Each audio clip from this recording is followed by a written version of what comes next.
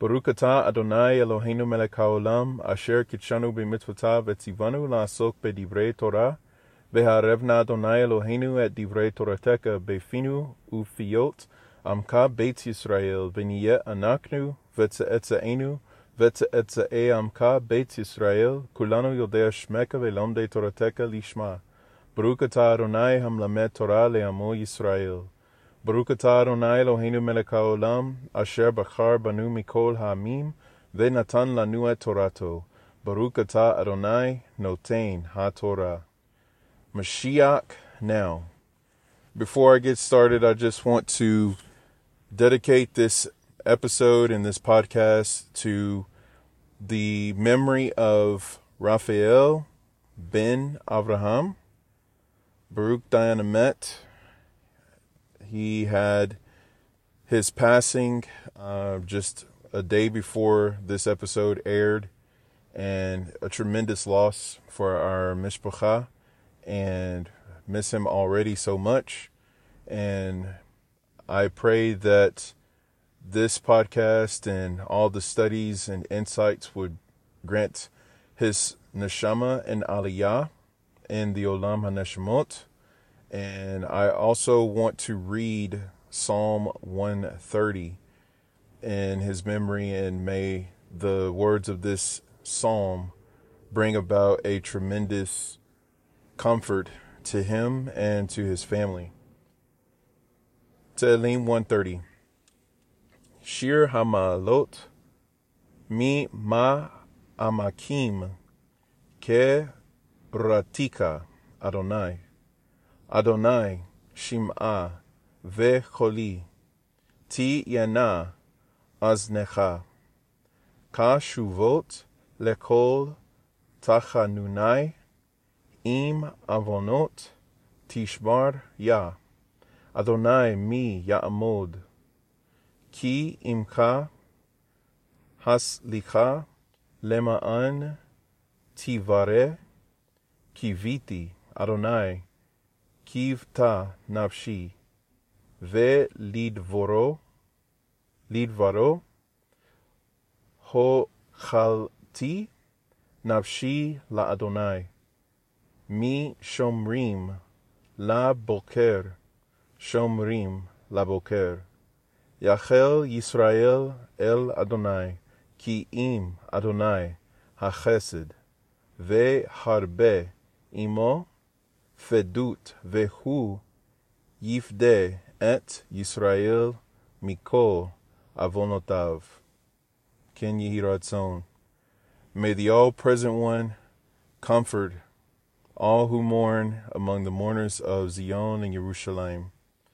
May we see Raphael with the coming of Mashiach speedily in our days, and may we all be reunited with our loved ones who we've lost. And to his Kala, who remains here, she is surrounded by lots of support and family and friends and mishpacha of all kinds. And we just send much love and much comfort to her. And may she just be filled with the spirit of Hashem, and may the tears and the brokenheartedness be bound up in the balm of Gilead in the hand of Hashem. And I just want to say to the whole entire family that from what I've gotten to see and to know and to experience with Raphael and the light that shone from him, he is a beacon for me of just a steadfastness with Hashem, to really treasure the word of Hashem. I think about when I was told about the notes that he would write as he would do his studies, and that is just so precious, because I can't think of the numerous amounts of notebooks that I've exhausted with recording thoughts and just little notes and insights as I've studied the word of Hashem. And I thank Hashem for the opportunity to meet such a beautiful soul and to just honor his life and his legacy. And I pray that his memory would be for a blessing, and that all who know him, that they will take and expound upon the gifts and the example and the modeling of living a life for Hashem that he showed. Bezrat Hashem, we should all be reunited. Tekiyat HaMetim, the resurrection of the dead. Wow. So this week we're in Parsha Toldot, and it's the translation of Toldot in English is generations. And I've talked about this in the previous episode that was posted this week. And I don't really want to go too much more into that because I want to share a few things from just some insights that I've gleaned so far. There's a lot going on with the birth of Esav and the dynamic of the relationship with Esav and Yitzhak, as well as Esav and Yaakov, and things like that. So Esav is a very, very powerful person, a powerful character, and there's just a lot there to really unpack. And the connection to Rome and Edom and part of the 70 nations of the world. So one of the things that I wanted to mention first is from Rabbi Trugman, and this is brought down on the verse that corresponds to Genesis 25, verse 27. So Rabbi Trugman Shlita brings down, "Now the earth was chaotic and empty, and darkness was on the face of the deep, and the Spirit of God was hovering over the face of the water." That's from Genesis chapter 1, verse 2. Onkelos, in his classic Aramaic translation, still used today, translates the word chaotic. The English translation of the Hebrew word tohu, because tohu is how you would say this in Hebrew, and Onkelos translates it as sadi, which is interesting because when you look at the translation that Onkelos brings down, the way it is spelled in the Aramaic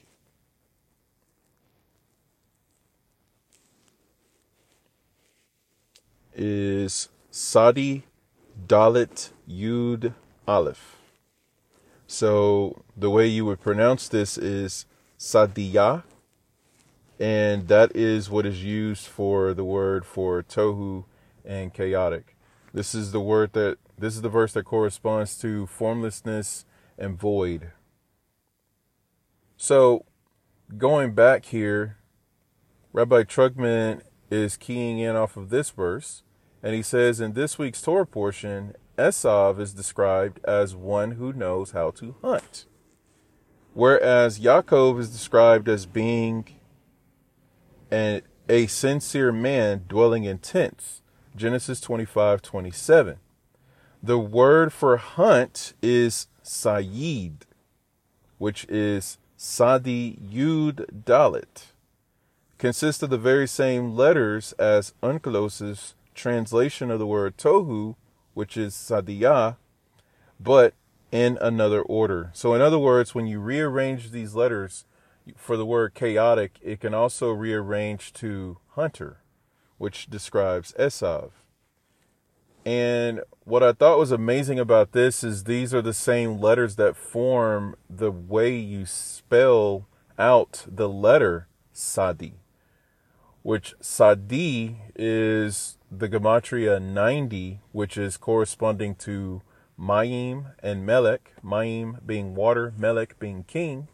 And the Sadi itself is the way that, as the Arizal would say, Sadi or Sadiq. That is the one who is the righteous one, the Zadik. And when you put these things together, the king, the water, the righteous one, who is called the foundation of the world, by the way, the Zadik is known as the foundation of the world. thought it was really interesting that that also is how you spell the word Sadi, and that's how you spell the word when you rearrange the letters for hunter and also for chaos. And you kind of get this blend here between Esav's ability to hunt and what he was really personified as. You know, there are many people throughout the Tanakh who have kind of their thing. And, you know, and for Esav, it was his hunting skills. And when you look at that, the hunting, the chaos, and the one who is righteous, well, to add to this, when you add up the letters, Sadi, Yud, and Dalid, it is 104. 104 is the gematria for the word, the numerical value for emunah, which is faith. Which really, when you think about it, faith itself is actually 103 in gematria. And then when you put I'm just doing a double check here, 102, Slika. 102 is emunah, and then when you add the kolel that makes it plus one, that would be the 103, and then you could add up to 3 to that. But we're talking about 3 different things. We're talking about a righteous person, we're talking about a hunter, and we're talking about chaos. So basically using that as a scale for how we're adding up the numerical value here to get to 104. That's where I wanted to go with this, to just point out that the emunah, which is like our faith, which is our mitzvah keeping, our loyalty and our fidelity to the word and to the Torah, to the voice of Hashem. Because in Hebrew, faith is not just something that is of the mind. It is not just something that is found within the heart, but it works its way all the way out through the members of our body. And so when you look at what does it mean to be a faithful person who is righteous in the midst of chaos, and what does hunting have to do with that? It's just a picture here that hidden in Esav is someone who is righteous, someone who is able to hunt. There is a lot of chaos within that process. And then there's also the faithfulness that can be, that the potential there anyway for faithfulness. So I just wanted to bring that up because this is a very big point about knowing how the Mashiach is hidden in Rome. And just like the Mashiach was hidden also in Persia through Esther, and also hidden in Mitzrayim through Yosef, also through Moshe Rabbeinu. And then also how Daniel was hidden in Babylon, and so on and so forth. There are so many different times. Oh, and the biggest one I wanted to mention was Lot, the nephew of Abraham, which at one point the Torah calls him the brother of Abraham, which is crazy to think about. There's a connection there that Lot looked like Abraham. So that's also another point that's brought down from the Midrash. But when you look at where Lot was, he was in Sodom.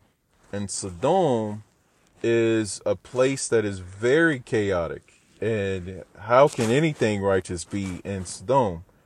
And it was pointed that Lot is the one who is the righteous one, because from him would issue the seed of the Mashiach. This is why it's important, through the very disturbing situation between Lot and his daughters, we get Ruth and we also get Naamah. And those are 2 Jewesses that were brought into the Jewish community through conversion. They became Jewesses.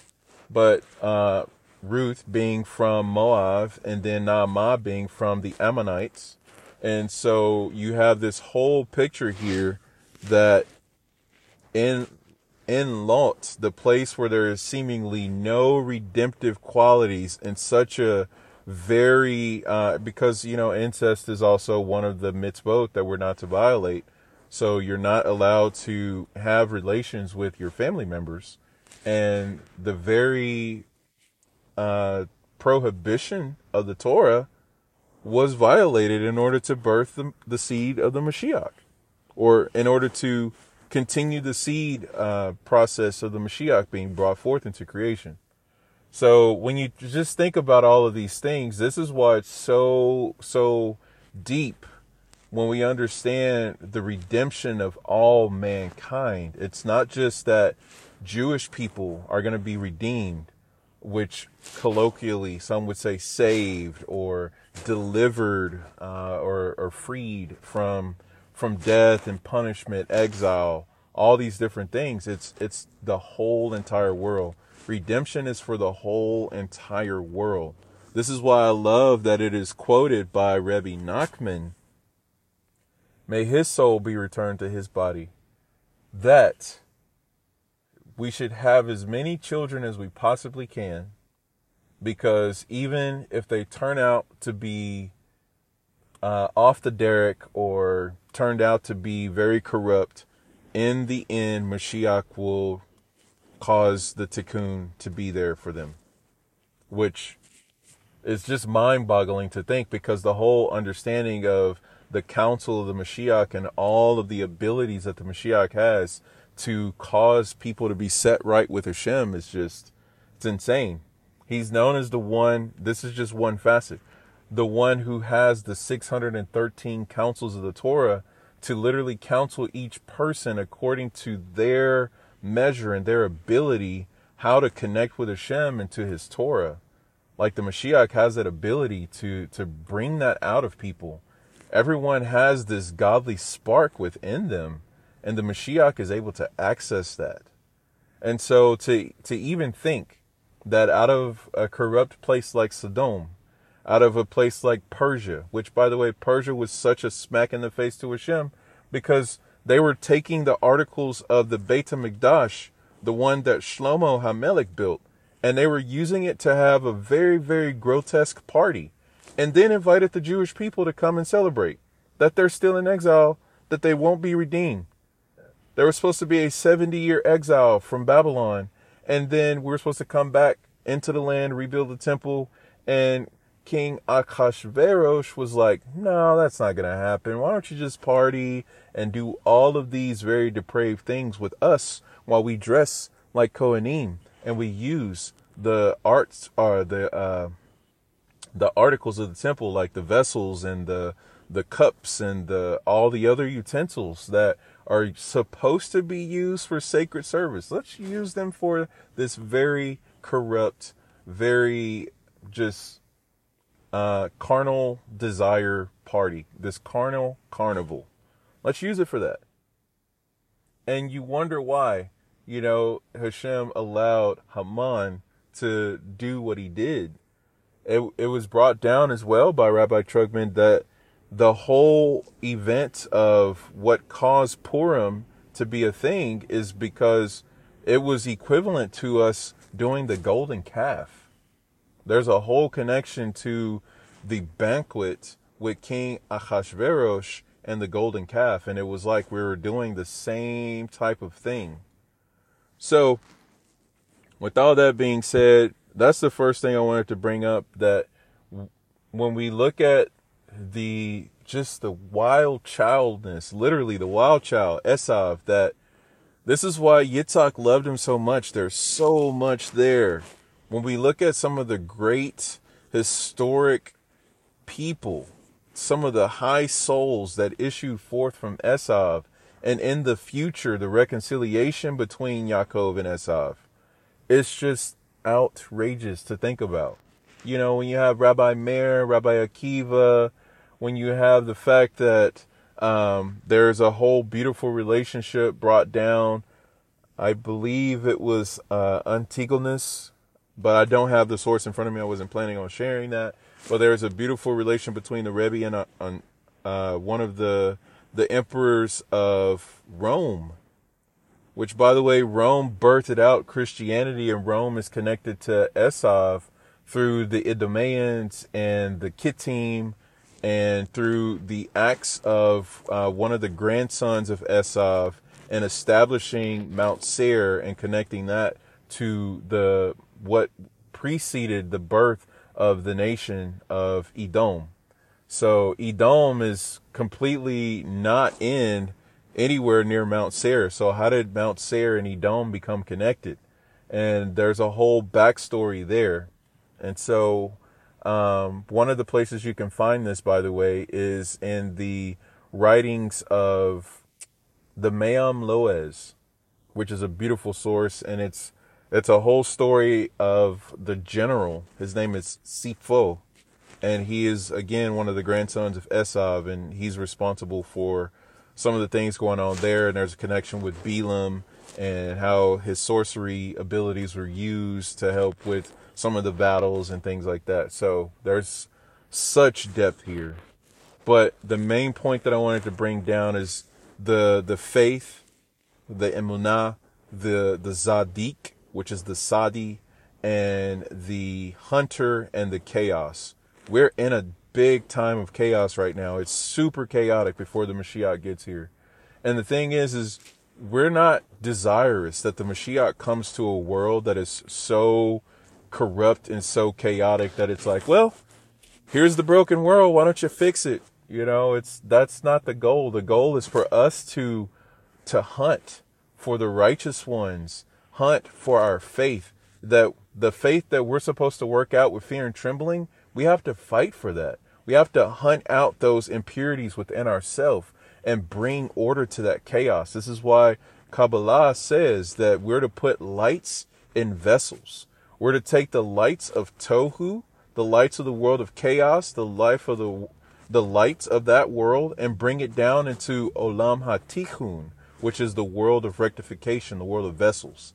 So if you think about light from an ancient point of view, and even experienced as we celebrate Hanukkah, which is coming up, this is why we use preferably oil wicks, oil lamps to light, because light and when it comes to the way that we read about it in the Torah, it's not just a light switch, it's not a candle, it is a wick that is in a vessel of oil. There's oil put into a vessel, you put the wick in there, and you set fire to the wick, and there's that whole process there. And so this is the fire, this is the light that we're talking about, the esh, the or. The esh being the fire, the or being the light. And so fire and light and the relationship and the connection there to the vessel and to the wick, and how our souls are like the wick, and how the mitzvot we do are like the vessels, and like there's so much you can really do and talk about on this. But that's the main thing I wanted to start off with for this particular podcast. And that, again, this just really makes me think about how important it is, you know, and as I spoke at the beginning about honoring the memory of Raphael ben Abraham. May his soul be returned to his body. May we all be reunited together. Amen. King Hiratzon. That we're to take light that he showed for us and put it into vessels, put it into action. Like, the way to bless his memory, to make his memory a blessing, is to do the things that he left behind as a legacy. Because one of the things that happens with the soul is that there's a judgment upon the soul for the effects of that soul during their time living in this world. And so we want to help our brother with a good judgment. And as we pray, all the morning prayers, all of the burial customs that we, Bezrat Hashem, get to participate in, all of the reading of the Psalms, and all of the beautiful things that we can do for his family. This is just so helpful. And to keep in mind that there's still a connection there. His soul is more alive now than it was while it was in his body. Like, it's amazing to really think about. And you can read about this more when you read about the mourning and the customs and what happens to the soul after the soul and the body separates. There's so much going on. And as we're mourning on this side, he's on a big journey on that side, and we're still able to help him with a transition. So, wow. So the next thing I wanted to go into is just a few things that I've come across. Like number one, there's this thing known as the 7 aliyot for when you read the Torah portion. That there's a 7, there's a 5, and there's a 3, which I think is interesting. 3, 5, 7. If you added 1, because he made it 357, add 1, that'd be 358. That's like Mashiach. So when you take the 3, the 5, and the 7, put them all together, make a unit. Because again, talking about gematria, known as the numerical value of a Hebrew word. And you can always add 1, which is called the kolel. That's when you include the whole word together. So including the 3 and the 5 together, the way that you can do the different aliyot, it's like Mashiach. 358 is Mashiach. But anyway, that was just what it made me think about. But when you look at this, Chabad has a beautiful write-up on this. And one of the things they bring down from the Talmud, from Megillah 23a, it says, we want to bestow royal honor to the Torah. This is one of the most amazing things. When you see the Torah procession happen at Shul, we're training ourselves for how to greet the king.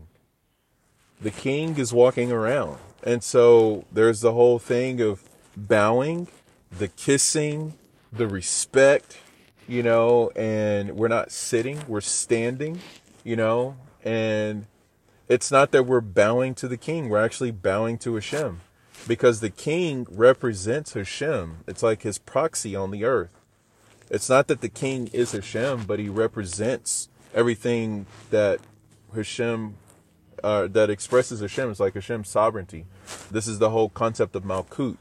So if a king sends out a decree, that decree is upheld. It's respected. It's carried out, and that's known as sovereignty, Malkut. And so that's like the king on the earth. The king is like Hashem's decree, and we're to uphold everything that Hashem would command. But anyway, if you think about the beauty of that we're to be like royal attendees to the king. And this is why at least 7 people make aliyah to the Torah, because the king has his different attendants. So going back to the article, it says, thus the number of aliyot corresponds to the number of royal attendants mentioned in Scripture.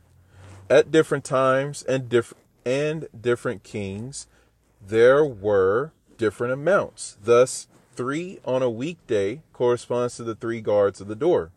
So during the reading of the Torah, we read twice a week, Mondays and Thursdays, so you don't go 3 days without Torah. This is connected to a whole lot of things about no more than 3 days. But anyway, we make 3 aliyot, and then this also corresponds to the 3 guards of the door. And the 3 guards of the door is found in 2 Kings 25, verse 18. Then going on to say 5 on the festivals. We make 5 aliyot on the festivals. So if you have a machzor, this is why you would see those divisions of the number of readers that would come up and read the actual portions of the Torah. And then it goes on to say that this corresponds to the 5 officers who saw the king's face, which is so amazing, because on the festivals, it's like we're appearing before the face of Hashem. This is why it says 3 times a year your men shall appear before the presence of Hashem. The word for presence is paneh, and paneh is like the face. And we use the word lifnei, which is a lamed in front of paneh. So when you make lamed, peh, nun, yud, which is how you say lifnei, which is before, that literally is putting a lamed in front of the face. That's like the lamed is the person who studies. The lamed is also the person who teaches. And the lamed also represents the letter that is like the king. It's the tallest letter of the Hebrew alphabet. And to its right and to its left have the letters that if you spelled those 3 letters out, it would make the word melech, king. Because on the, okay, so everything is from right to left, right? So the lamet, what comes before lamet? A letter kaf. What comes after the lamet? The letter mem. So the way you spell mem, which would mean you would end up from going right to left, you would go left to right, which would be mem, lamet, kaf, which is melech, king.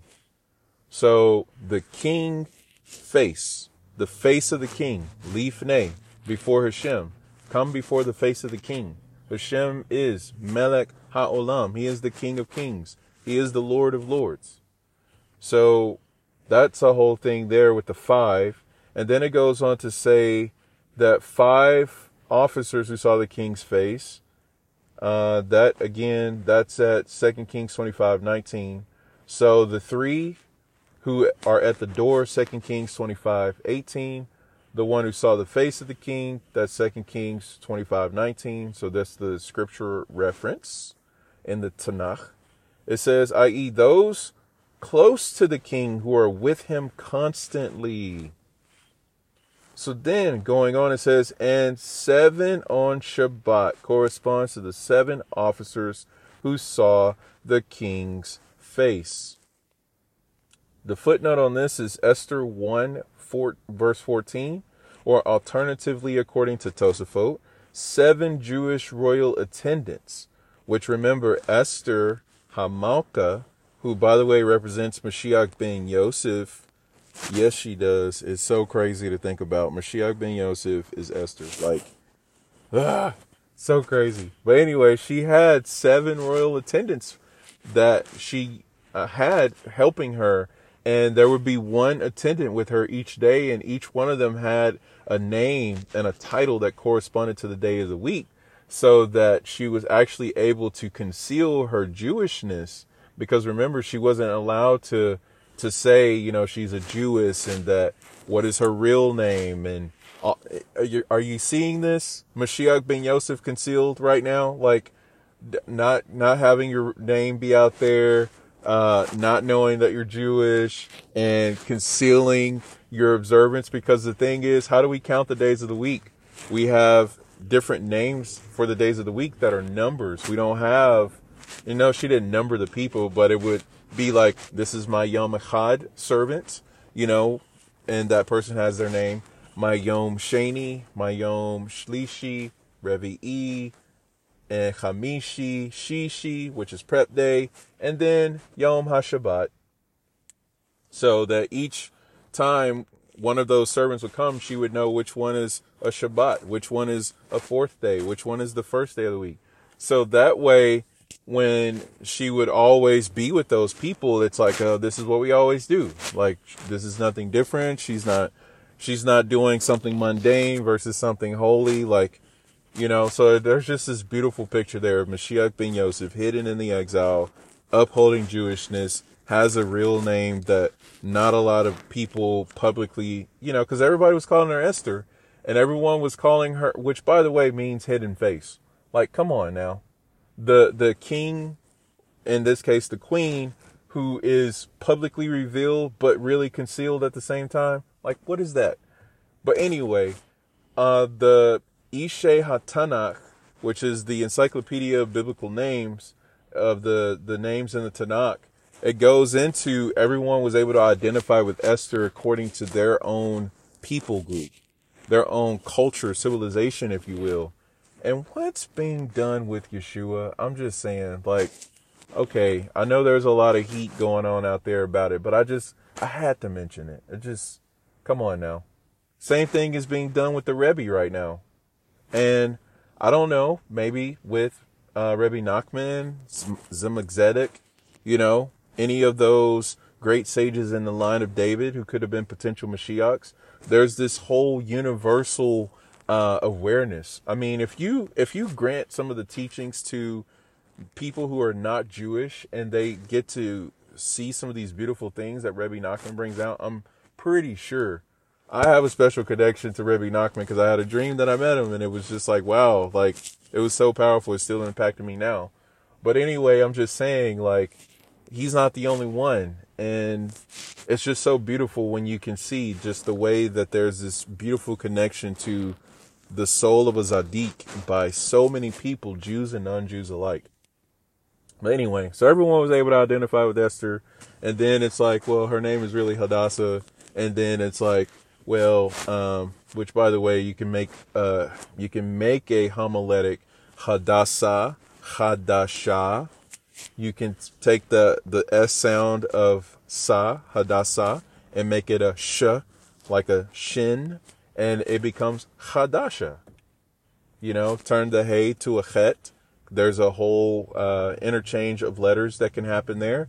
And now you have the Mashiach ben Yosef and the renewal concept going on. So anyway, I know it's a stretch license, if you will. That's the term I'm going to give it, because it's like, where are your sources for all of that? But if you just kind of look at some of the homiletics, some of the language, some of the things that Esther caused to happen, there was a renewal of the Jewish nation because of this. Previously fractured people brought together, accepting upon themselves that which they accepted under duress at the mountain. Now they're like, oh no, we love this Torah. We accept upon ourselves all of it, written and oral alike. You don't have to put a mountain over our head. Also, there are people from Persia who are coming in, people from all around the world who just so happen to be in Persia during this time where Purim originally happened. It's like, oh, something's going on with this group of people known as the Jews. I have no idea what's going on, but this is a big party right now. This is exciting. I'm moved. My heart is just really drawing me after this. And so, yeah, convert me too. I want to convert with the Jewish people. It's like the Jewish people are converting. It's like, wait, what is going on here? So Purim is such a beautiful thing to study and know about. It's so far beyond just an extra rabbinical festival. Because sometimes if you mention Purim or Hanukkah, it's like, okay, that's not one of the big three. So like, what are we doing? It's like, well, it's not. There's a whole lot more there, So it's more than meets the eye. Yes, Optimus Prime, Transformers. Okay. Anyway, and we could say it, Opticus Prime, like your optics, your opticals, your eyes, your vision, your sight. But anyway, so that was just a thing. And I just wanted to share that because it's so beautiful when you think about the connection to Esav and Torah. And oh my gosh, I got to mention this before the conclusion here, that Shvile Pinchas put out a beautiful write-up on the Parsha this week, a commentary, and this is the title of it. I'm not going to read it because this is already a long episode, and I thank you for being with me and for your time. But I just want to mention this title because this is corresponding to the Parsha Toldot this week. So Shvile Pinchas Shlita of 5783 on Parsha Toldot brings down Hakadosh Baruch Hu, the Holy One, blessed is He, arranged for Yaakov Avinu, Jacob our father, to receive the brachot, the blessings, in Esav's garments and Esau's clothes. These clothes that Esau used to, or by the way, he didn't used to, he wore them. They attracted the animals to him. And they also were taken after his conquest over Nimrod. He actually defeated Nimrod and took his clothes. That's like so Debo, like that's crazy. But anyway, Nimrod was a mighty warrior, and like Esau's like, man, I got you. I'm taking you down. Give me your clothes. These were the clothes that were handed to Adam and Chava after we ate from the tree, all the way down to Noach. Noach was supposed to give them the Shem. Somehow they got stolen by Ham, and then obviously handed over to Nimrod. So there's a whole connection there with the clothes and how the hand-me-down, if you will, is like, it's not so much a hand-me-down. But anyway, and when these clothes were put on Yaakov, it caused this fragrant aroma like the field that Yitzhak prayed in. Yitzhak was known as the person who went out into the field to pray. And that field represented the precursor to the Beit HaMikdash, which, if you think about what goes on in the Beit HaMikdash, there's what is known as the Ketoret upon the golden altar, the fragrant incense. And that incense makes such a beautiful aroma that it could be smelled as far as Jericho, from Jerusalem to Jericho. That's a long distance. And the smell would dispel flies and insects because, there were offerings going up on the outer altar. So if you think about the quote unquote barbecue, but it's way more holier than that. So please excuse my, my colloquialness on that. But that aroma was so fragrant, and that's what Yitzhak smelled when he went out to pray. And when Yaakov came in to get the blessings during this week's Torah portion, covered in the clothes of Esav, he was like, what is this smell? Like, this is my son? Like, normally Esav has a distinct smell. Like, he's been out hunting all day. You're not going to smell like fresh out of the shower with this. But this was like the fragrance of Gani Din. This is the aroma that was actually attached to the Korban Pesach that drew out all of the Egyptians as well as the children of Israel, but specifically the Egyptians, because all of those who were in Goshen and around throughout Mitzrayim, we were all trying to pull in anyway with Hashem, and there may have been some struggling, but this aroma went out from the Pesach lamb being roasted. And you think about the smell of roasting, the aroma, if you will, of roasting lamb. Well, imagine if the fragrance of Gani Din came and attached itself to that. Like, that's just like, whoa, that's really something, But anyway, all of this to say is this is some of the things that is going on here with Esav, or with Yaakov in Esav's garments. So to finish the title without interrupting, Hakadosh Baruch Hu arranged for Yaakov Avinu to receive the brachot in Esav's garments as preparation for times of galut, which is exile, when Yisrael's sustenance would come through the descendants of Esav. So we're in what is known galut right now. We're not in Geula yet. Geula is happening, and we're 1 foot in. We're trying to get the other foot in, which could happen, who knows, from the next moment to how long. May it not be hundreds of years, but 6,000 is the cutoff. We're in 5783, so sometime between now and then, things could really, as we say, pop off. But anyway, that's why we're praying so much Mashiach now, and we have so much power and so much merit as we do that together. So may we be encouraged. But we're in exile right now. And one of the beautiful things is we're covered in Esau, because sometimes we act like Esau. And Hashem has already taken care of that issue, because even though we're covered in Esau, we're still called to act like Yaakov, which means war against those things that are wayward, contrite, to Kedusha. And even if we have the hands of Esau, we're still to have the voice of Yaakov. And we need to overcome ourselves. We need to overcome all of the darkness, the chaos in the world. Because remember, Sayyid, and Sadi. So all of those different things that we mentioned at the beginning of this podcast. But anyway, this is just some thoughts that I wanted to bring down. Parashat Toldot, and may Hashem help us to really be like Yaakov, our forefather, and to really bring about the coming of Mashiach speedily in our days. Mashiach now.